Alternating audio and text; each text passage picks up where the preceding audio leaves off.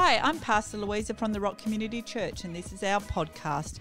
I want to thank you for joining us today. I hope this inspires you, builds your faith, and challenges you. Hey church, back again with you today with our Bible reading plan, and we're into Mark 5. Yesterday, or whenever you listened last, Mark 4, we were looking at the different parables, or some of the different parables that Jesus shared, and then him calming the storm.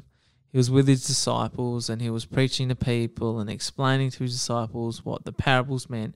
And it was sort of a teaching experience. But now in Mark 5, we see Jesus doing some miracles. He's with a man that's demon-possessed and he sets them free.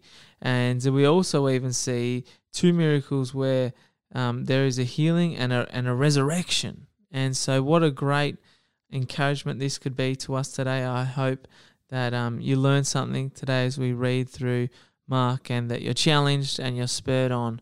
So why don't we jump straight into it? A demonized man set free. They arrived at the other side of the lake, at the region of the Gerasenes. As Jesus stepped ashore, a demon-possessed man came out of the graveyard and confronted him. The man had been living there among the tombs and the dead, and no one was able to restrain him, not even with chains. For every time they attempted to chain his hands and his feet with shackles, he would snap the chains and break the shackles into pieces. He was so strong that no one had the power to subdue him. Day and night he could be found lurking in the cemetery or in its vicinity, shrieking and mangling himself with stones. When he saw Jesus from a distance, he ran to him, throwing himself down before him, screaming out at the top of his lungs, "Leave me alone, Jesus, Son of the Most High God. Swear in God's name that you won't torment me."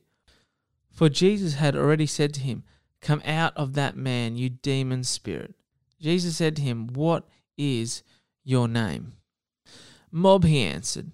"They call me Mob because there are thousands of us in this body." He begged Jesus repeatedly not to expel them out of the region. Nearby there was a large herd of pigs feeding in the hillside. The demons begged him, "Send us into the pigs, let us enter them." So Jesus gave them permission, and the demon horde immediately came out of the man and went into the pigs. This caused the herd to rush madly down the steep slope and fall into the lake, drowning about 200 pigs. Now the herdsmen fled to the nearby villages, telling everyone what they saw as they ran through the countryside, and everyone came out to see what had happened. When they found Jesus, they saw the demonized man sitting there, properly clothed and in his right mind. Seeing what had happened to the man who had thousands of demons, the people were terrified. Those who had witnessed this miracle reported the news to the people and included what had happened to the pigs. Then they asked Jesus to leave their region. And as Jesus began to get into the boat to depart, the man who had been set free from the demons asked him, "Could I go with you?" And Jesus answered, "No." But Jesus said to him, "Go back to your home and to your family and tell them what the Lord has done for you. Tell them how he had mercy on you." So the man left and went into the region of Jordan and to parts of Syria to tell everyone he met about what Jesus had done for him, and all the people marveled. Two miracles, healing and resurrection. After Jesus returned from across the lake, a huge crowd of people quickly gathered around him on the shoreline. Just then, a man saw that it was Jesus, so he pushed through the crowd and threw himself down at his feet. His name was Jairus, a Jewish official who was in charge of the synagogue. He pleaded with Jesus, saying over and over, "Please come with me. My little daughter is at the point of death, and she's only 12 years old. Come and lay your hands on her and heal her. She will live." Immediately Jesus went with him, and the crowd followed, pressing into him from all sides. Now in the crowd that day was a woman who had suffered horribly from a continual bleeding for 12 years. She had endured a great deal under the care of various doctors, yet in spite of spending all that she had on their treatments, she was not getting better, but worse. When she heard about Jesus' healing power, she pushed through the crowd and came up from behind him to touch his prayer shawl. For she kept saying to herself, "If only I could touch his clothes, I know I will be healed."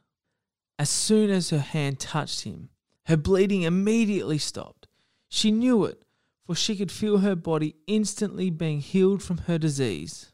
Jesus knew at once that someone had touched him, for he felt the power that always surged around him has passed through him for someone to be healed.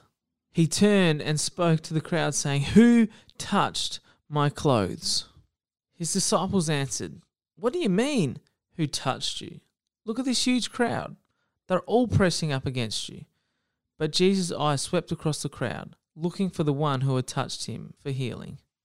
When the woman who experienced this miracle realized what had happened to her, she came before him, trembling with fear, and threw herself down at his feet, saying, "I was the one who touched you."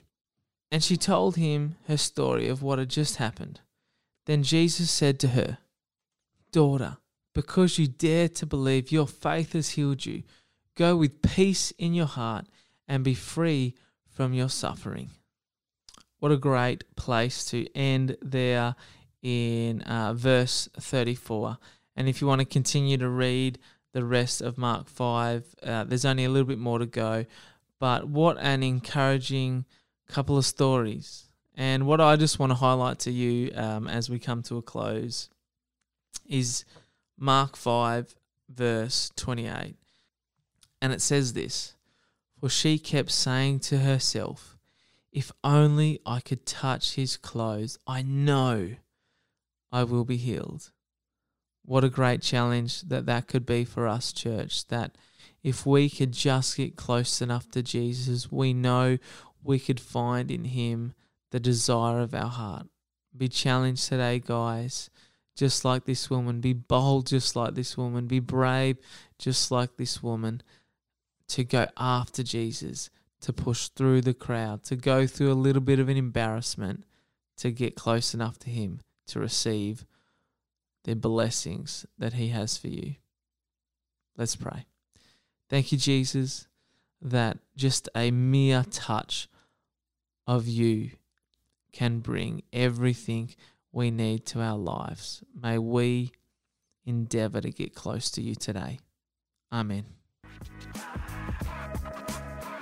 If you've enjoyed the podcast today, why don't you subscribe so that you can listen daily to our Bible reading? If you want to follow along with our full reading plan, jump on our website at www.therock.net.au/Bible.